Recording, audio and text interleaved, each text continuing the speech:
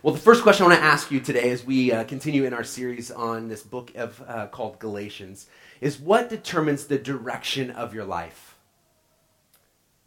What kind of sets the course for where you're going? Is it a book that maybe you have read? Is it someone that you listen to? Is it a motivational speaker? I was thinking about my GPS. I drove to Indianapolis and back this week for some training, and I was thinking how easy it is to use a GPS. If I know where I'm going, the GPS knows where I'm currently at. I put in the address, and it will tell me where to go.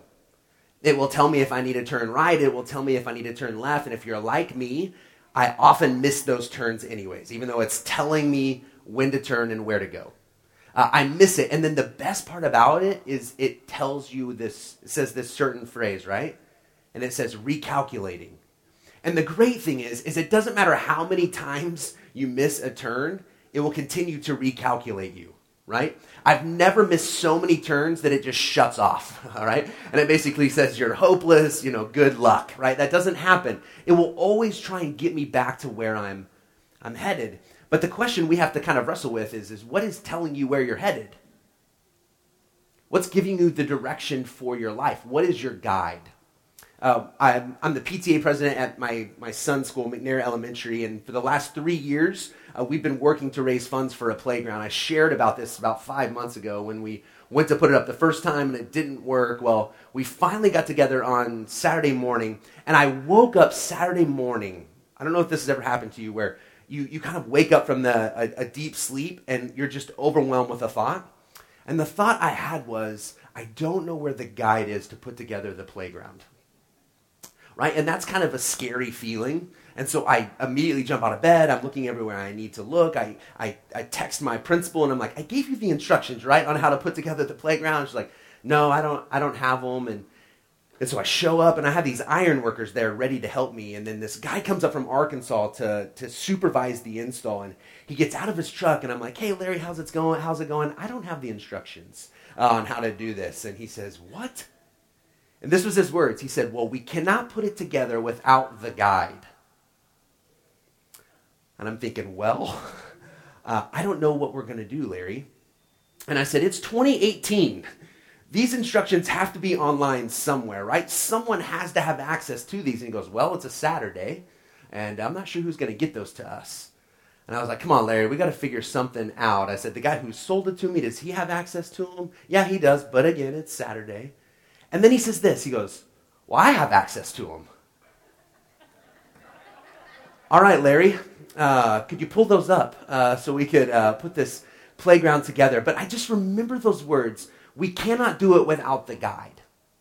Right? And each one of us is looking for someone or something to give us direction in our life, to tell us how we're supposed to do this thing called life, how we're supposed to be in relationships, how we're supposed to be a husband or a wife if you're married or if you have children, or how you run your business, how we deal with conflict, right? We need a guide. And around here, we do believe that is the scriptures, the Bible sets us on our course. And so a lot of times when you come here, we'll speak about certain topical things. We'll cover different issues. We talked about dealing with conflict, but every once in a while, we just open the Bible and we take one book of the Bible and we just slowly go through it, right? Because I think for many of us, we don't really have a lot of knowledge of the Bible, right? Maybe your knowledge mostly comes from hearing me speak on a Sunday, and so it might be a little limited. And so I thought, okay, well, we want to go directly to it and look at it and break it down and see what God may be saying to each one of us through it. And so we're looking at this book called Galatians, written by a guy named Paul. I'll talk more about him in a few moments. This is probably the last week I'm really going to be able to give kind of a recap as we continue. It would be a whole sermon just to give a recap. And so we have a YouTube channel. If you ever want to go back and watch those, you can find that out in the bulletin. But just a really, really quick recap. Paul, who writes this, comes from a really difficult past. He lived a life as a Jew, but he was actually persecuting and killing those who were following Jesus. He was actually trying to wipe out the church. But he has this encounter with God. He has this encounter with Jesus, and it changes his life so much so that he begins to follow Jesus. And then he helps other people follow Jesus. And he plants churches, and then he writes back to these churches. And so the letter that we're reading is a letter that was written to a group of churches in what's modern-day Turkey. And we looked in the first couple weeks where he kind of lays some stuff out. And he basically says, look, all of us are broken people. All of us have gone against what God wants for us. But there's good news. And the good news is that Jesus has come and he has made a way for us to be saved, to be rescued, to be forgiven. And this is the gospel. It's this good news. And Paul says it's all about Jesus.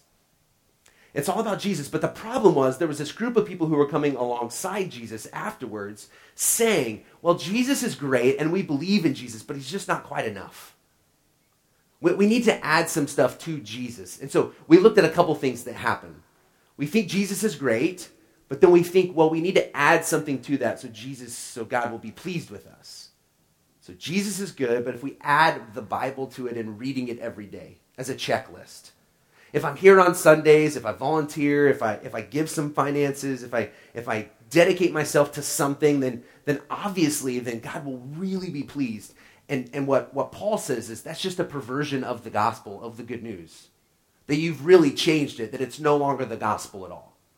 That you've changed it from being Jesus plus nothing to Jesus plus you fill in the blank. Or the other thing that happens is we begin to have a license. We have this license where we think, well, if God's going to forgive me, then I'll just do whatever I want. But in doing that, we don't really find freedom. We're missing out on what God wants for us. And in both of these things, specifically the first one, maybe you've done this.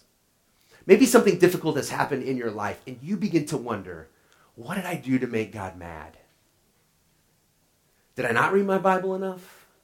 Is it because I missed 2 Sundays in a row? God, are you punishing me? And we begin to see God as this person in the sky who is just waiting to hand out bad news to us. And we begin to wonder, is that simply because I didn't do what I was supposed to? And so we've lost the truth of the gospel and the good news when we do that. We are misunderstanding who God is. And then last week we see that Paul, who has this crazy life, has this but God moment. Right? But God intervenes in his generosity and his kindness and changes his life. And his story is now his opportunity to have impact. And we had Joey last week perform and share his story. I would encourage you to go back and watch that from last week if you missed it. But just this idea that the ministry that comes out of the difficult things that have happened in our life, that the kingdom, the good news of God, the gospel, goes with us everywhere that we go. In a board meeting, in your business office, in a classroom, in the hospital, wherever you are, God is with you. And the good news is that people's lives begin to change when they see that. So Paul goes into these areas and like, look, we know who Paul was.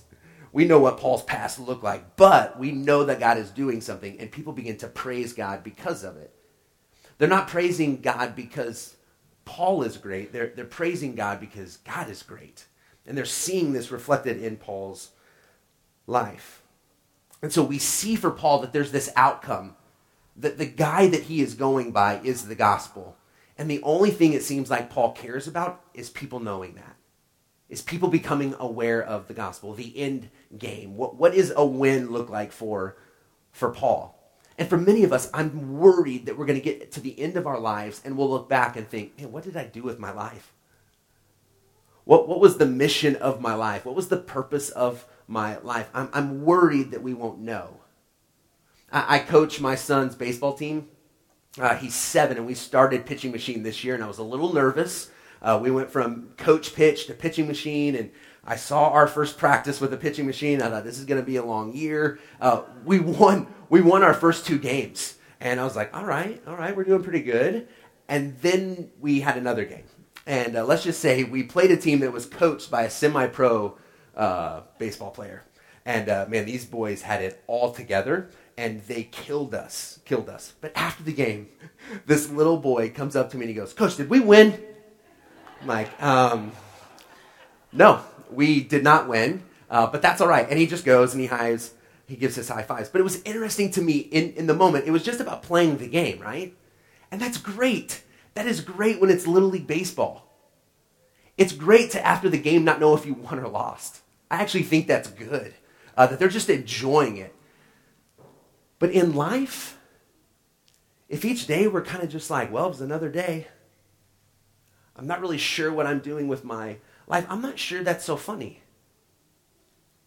I'm worried that we won't understand, especially if you're a follower of Jesus, and I know not everyone in here is, but if you are a follower of Jesus, there's a clear call on your life that the kingdom of God would go with you, that you would live out the gospel, the good news of Jesus. And this is what Paul is pointing us to. Okay, Galatians 2, 1 through 10. I'm going to read it, and then I'll go back and we'll pull out a few things.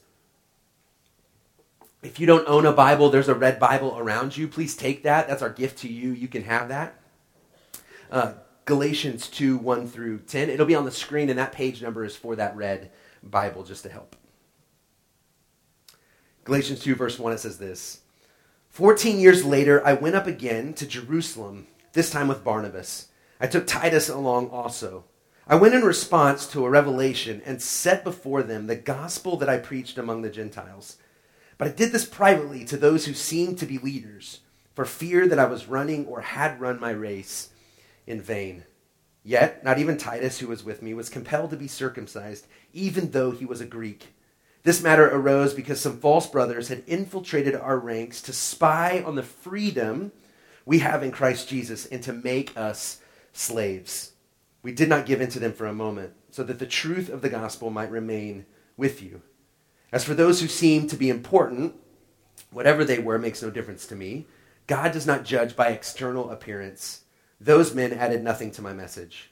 On the contrary, they saw that I had been entrusted with the task of preaching the gospel to the Gentiles, just as Peter had been to the Jews. For God, who was at work in the ministry of Peter as an apostle to the Jews, was also at work in my ministry as an apostle to the Gentiles. James, Peter, and John, those reputed to be pillars, gave me and Barnabas the right hand of fellowship when they recognized the grace given to me. They agreed that we should go to the Gentiles, and they to the Jews. All they asked was that we should continue to remember the poor, the very thing I was eager to do. All right, so we're going to just jump back. So verse 1 through 3, we see right here that Paul's now coming back 14 years later. Paul is saying, I've been doing this for a long time. He has given his life now to preaching the gospel to a certain group of people. It was to the group of people who were not the religious people we would have seen in the days of Jesus. They weren't the Jews. They were a different group of people. And we see that this was the mission that Paul was on. To let the Gentiles, those who had been far from God, know that God was near to them. So just really quickly, if you are a follower of Jesus, do you know who that might be? Have you ever thought about that? Have you ever thought about maybe God has put you in a very specific place for a very specific reason to tell others about the good news of Jesus? Not just with words, not to condemn, not to judge, but to speak hope into someone's life. That maybe you've worked at the same place for 10 plus years, not by accident. That you have lived in the same neighborhood and you've had the same neighbors for a specific reason. Paul has said, for 14 years, I've been doing the same thing. I've been telling those in a specific place the good news of Jesus. I have a friend, his name's Lauren. He leads a ministry up in Chicago. It's a really difficult ministry that he's doing. It's not like the normal church. He's really just building relationships with people. And he's reached out to a refugee from Afghanistan, and they've built a great relationship. And over the years, this has been over the last few years, he has become a follower of Jesus. Lauren was in this man's home the last couple of weeks, and when he walked in, there were 19 chairs in a circle in his living room. And Lauren began having this conversation with this refugee from Afghanistan. And he said, Lauren, I have been put here for a reason. And I cannot wait until I have 19 of my fellow Afghans sitting in this circle learning about who Jesus is. He said, won't that be a huge church? This man begins to believe God has rescued him, that he's believing in the gospel, and he says, well, my response now, obviously, is to give back to those I'm in relationship with. The response is to pour into those people that I'm connected to. Who is that for you? If you are a follower of Jesus, who is that in your life? The interesting thing is, Paul brings two people with him to this meeting. Two people. Two people whose lives have been changed by the gospel. One a Jew and one a Gentile. One man who is Greek. And I have this feeling that he brings them back to say, hey, here's the power of the gospel, that it changes lives. It's kind of convicting at times that maybe we wouldn't be able to do that. Could we do that? Would we be able to come and say, here's my friend who I have loved, who I've cared for, who believes in the gospel. And it's come through a relationship that I've had with him. Not through an agenda, not that a person is a project, but just through love, through being a good neighbor and living out the gospel. This is very tangible for Paul, and I hope that it will become very tangible to us, that we will see that the places that we have been put are on purpose, and that it gives us opportunity to make a difference. We see that Paul has these people who are coming behind him that are challenging what he's doing. If you've read the scriptures before, if maybe you've been in church, maybe you've heard this might be new to you. But in another letter he writes in 2 Corinthians 12, 7 through 10, it says this: to keep me from becoming conceited because of these surpassingly great revelations, there was given me a thorn in my flesh, a messenger of Satan to torment me. I don't know if you've ever heard this scripture before. This is a popular scripture when we talk about temptation. Maybe you've heard this, that Paul has this thorn in his side. You may think you've got a thorn in your side as well. He says, 3 times I've pleaded with the Lord to take it away from me. God, would you get rid of this thorn in my side? But he said to me, my grace is sufficient for you. For my power is made perfect in weakness. Therefore, I will boast all the more gladly about my weaknesses, so that Christ's power may rest on me. That is why, for Christ's sake, I delight in weaknesses, in insults, in hardships, in persecutions, in difficulties. For when I am weak, then I am strong. This is, a lot of people argue about what the thorn in the side is on this. Some think it's Paul's past, that he just can't get over his past. Some think it's a struggle that he had. It was a temptation that he always gave into. Many people think it was a person or a group of people. That the thorn in his side were these Jewish people who were coming behind him saying, yeah, that was great what Paul said, but it's not enough. That was the thorn in his side. That was the way he was being tormented. That he was going and he was trying to give good news to people, and then he would leave and someone would come in after him and distort it. This is what Paul has asked God 3 times to take away. And God doesn't. He doesn't take it away. And then Paul says something really difficult. Really difficult. Did you see it? That he's going to boast gladly about his weaknesses. I'm not doing that often. I'm not looking at the insults. I'm not looking at my hardships. I'm not looking at persecution and thinking, oh, I'm so thankful for that. But what would happen if we got to a place in our lives where when those things come, we just rely on God? When things become difficult, we say, all right, this is an area where I'm weak. I don't know what to do. God, you have got to come through for me. Paul got to a point where he had nothing else. Nothing else. Where he believed that God was enough. Another guy that I've met and interacted with lately who is from Africa, who's doing work in Africa, he says usually American Christians pray for the Holy Spirit, but then don't know what to do with him. Right? So the Holy Spirit is our guide. He is the one who helps us. He is the Spirit of God that we ask for. But then we just do things on our own. He says we pray for the Holy Spirit because it's all we have. Because it's all we have. What if we got to this moment where we said, all right, God, you're all I have. I don't know what's next. I don't know how to get through this difficulty or this hardship. But God, I'm going to believe that you are with me and will see me through this, that you will come through. In my weakness, that's where we see God do things. Verse 4. It says, this matter arose because some false brothers had infiltrated our ranks to spy on the freedom we have in Christ Jesus and to make us slaves. Paul is saying, look, they've realized that we're free. That we're not bound from anything anymore. that our freedom has come from Christ. Ephesians 2, 8 and 9, Paul says this to a group in Ephesus, "For it is by grace you have been saved through faith. And this is not from yourselves, it is the gift of God, not by works, so that no one can boast." The gift of grace. This is not something we earn from God. It is what God gives to us. Because the moment we believe we can earn it, that our good things outweigh our bad, then it becomes about us. And we can boast. And Paul says, look, there is no boasting about us. It is all about what God has done. And so there's a couple arguments that come up from this, and we'll probably talk about this almost every week. And the one is this idea, is really grace enough? This free gift of grace, like, can that really be true? Like, I love the idea, but I just feel like, man, I just need to do more. I need to earn what God has given me. There's no freedom in that. If you're like me, I can't even come through with all the plans that I want for my own life. I let myself down too much. How in the world could I earn that from God? It is a free gift of grace. And what has happened for many of you is at some point you believed that grace really was enough.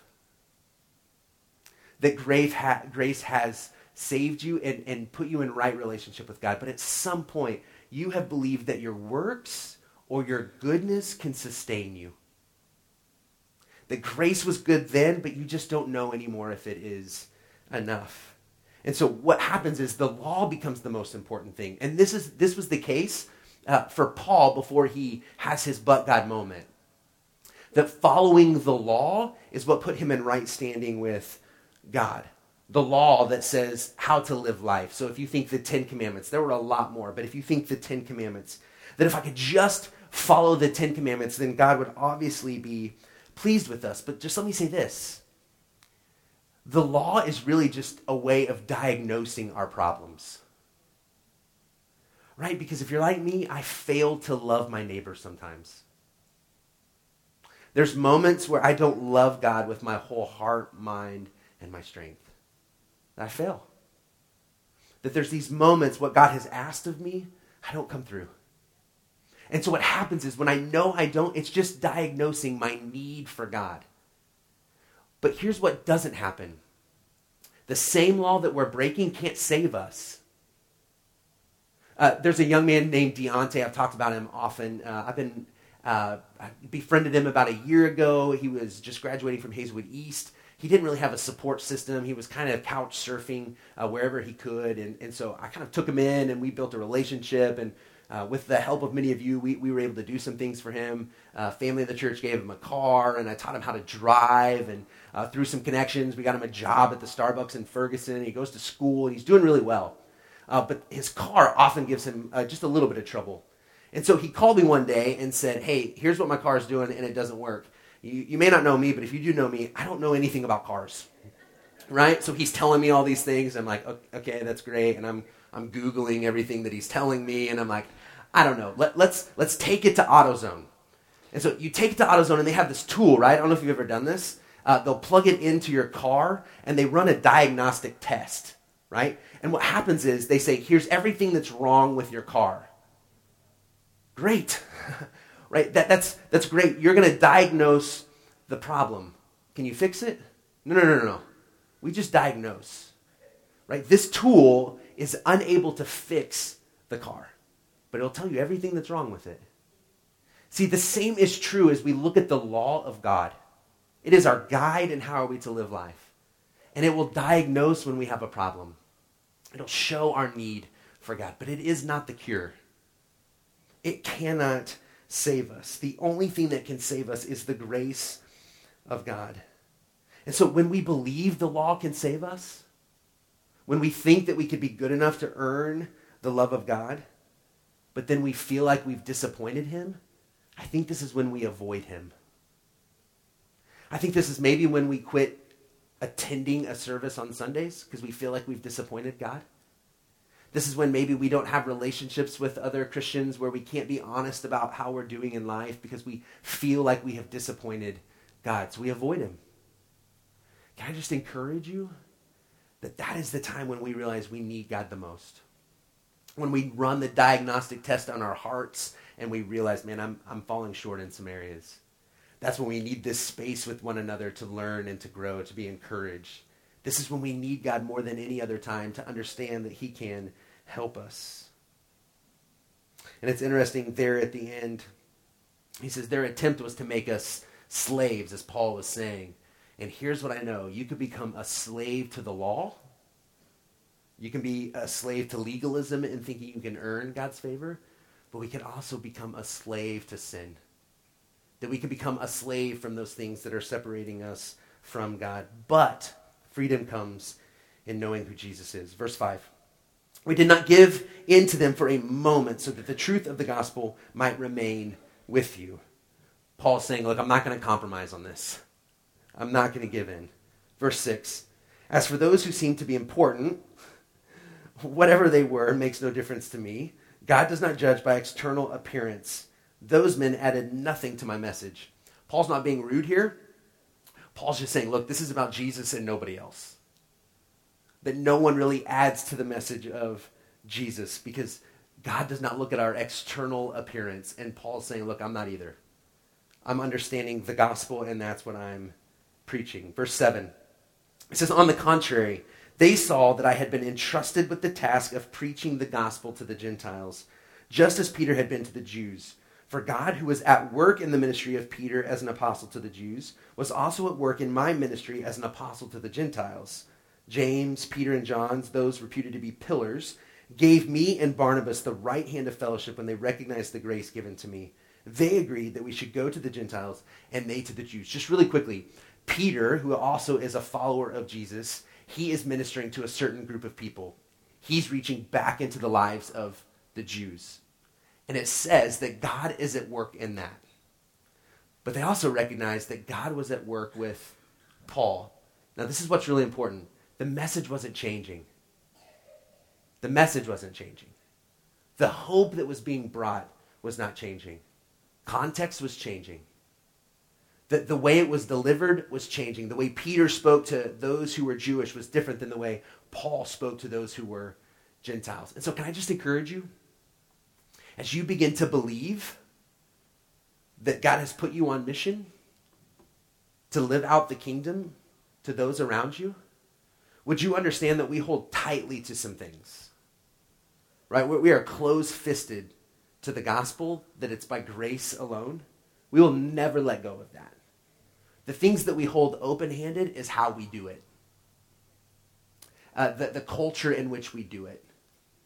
For us, we are trying to build the kind of culture where anybody could walk into this space and be comfortable. That may not fit in some other places. That person who's preaching may need to be in a suit and a tie. Thank goodness that's not us right now, right? Some of you may like that, but for me, someone who did not grow up in the church, the culture in which we will build here is going to be for a certain group of people.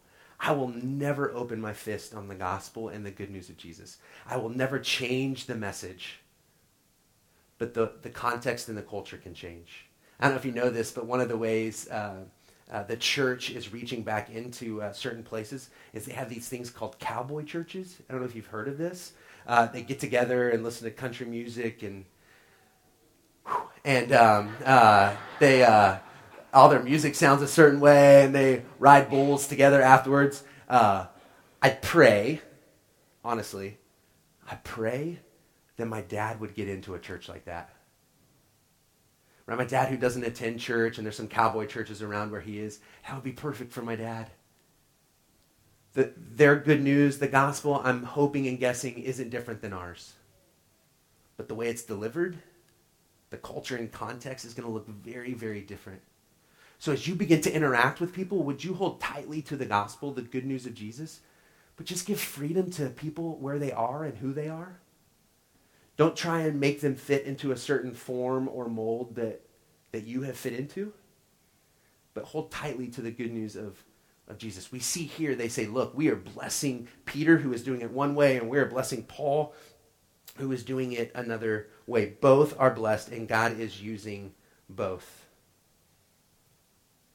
Verse 10, we'll wrap up here. It says, all they asked was that we should continue to remember the poor, the very thing I was eager to do. This is very interesting to me. The leaders of the early church look at Paul and say, I know you're going to kind of go do this different.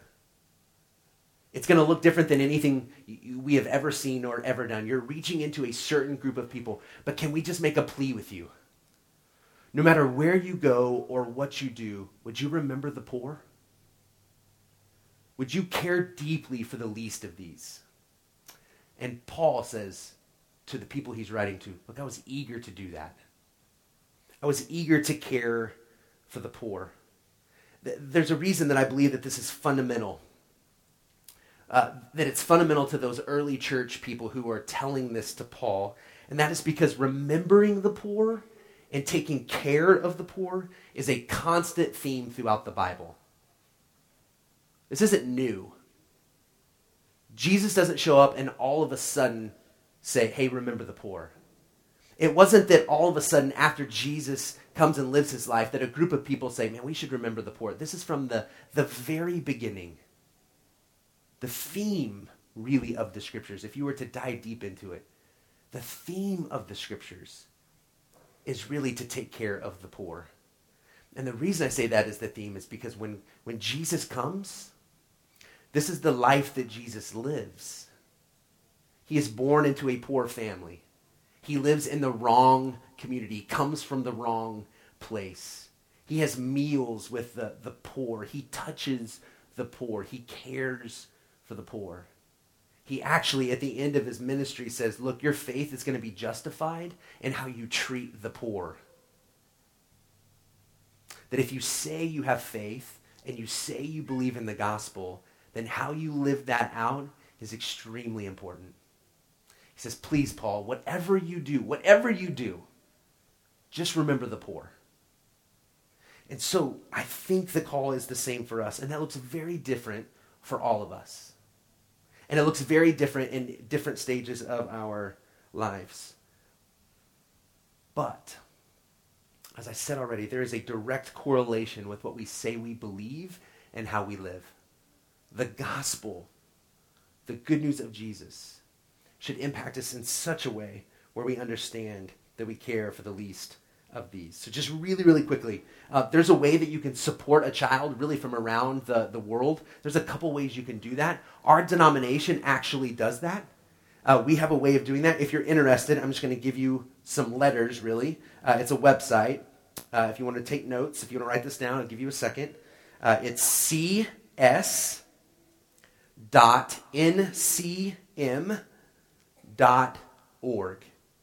You can go on, you can look at where you might want to sponsor a child. It's $30 a month. There's Compassion International. There's World Vision. There's lots of people who are doing this. But this is a tangible way, and this is a great way to do this if you have small children, to write letters back and forth, to learn about other places in our world. But this is a way to take care of the least of these, to remember the poor. I'm John Hiltz, who is sitting right over here. On Thursdays, he works with our homeless friends often. John is always looking for people who are willing and able to go down, whether it's to pass things out, maybe it's to work with Shower to the People. There's lots of ways that you can begin to work with the poor. If you want me to connect you with John, you can talk to me afterwards. We would love for someone to we have a very small food pantry. We have people in here almost every week just getting a little bit of food. Maybe you want to be a part of that. And then a big project, and this is something that I want to throw out now because I don't want to wait. We, this winter, want to become a warming shelter. We tried to do that at the end last year, and it was just kind of too late in the game to get organized. But this year, when the temperature drops, we want to be ready. We want to be able to serve and to help those who are on the streets, who are cold. We want to give them a safe, warm place. I need someone to help with that. Maybe that's something that God would put on your heart. But no matter what we do, no matter what we are a part of, the call that was put on Paul is also on us, that we would remember the poor. So let's recap just really quickly. We see that Paul is now being affirmed for the gospel he is preaching, and it is changing people's lives. He understands he has a clear call, just like you do. That he had a clear call to a certain group of people just like you do. And that it is by grace alone that our lives are changed. And so if grace is what has saved us, it is grace that will sustain us. That the moments we feel like we are avoiding God, we have to hold on to grace once again. And it is this grace, the gospel, that it continues to encourage us to love the least of these, to care about the poor and not to forget them. Greg's going to come up and lead us in our closing song. I would love for you to participate in some of the things we're doing this summer, whether it's serving a meal, whether it's spreading the word for our soccer academy, if it's helping with cold water. We have all kinds of ways for you to participate in what God is doing. It doesn't always take money. One of the best resources you have is your time. It is your time. And so we have to begin to ask, how are we investing our time? We see once again that Paul is investing his time in people. In people. Would you stand as I pray? And we'll sing this song together. God, thank you for your goodness, for your good news, that there's absolutely nothing we could do to separate us from your love. And there's absolutely nothing we could do to earn it. God, I pray for my friends who are here today. Maybe this is the first time they've heard that this gift of forgiveness comes from you, and all we have to do is to receive it, to believe it, and that puts us in right relationship with you. If there is anyone here, Lord, that is feeling that, God, I pray that you would just put it on their heart to accept it and to believe it and allow it to change them. And then for all of us, God, would we understand you have put us in a certain place for a certain purpose. Would we see that the people we rub shoulders with, whether it's where we shop or who we live next to or who we work with, that we have an opportunity to live out the gospel, first with our lives and then with our words. Lord, would you help us to believe that? And then would you always help us to remember the poor? Not that we're better than them, God, but that we need each other, that we need one another. Would you help us as we take that mission on? I pray this all in Jesus' name. Amen.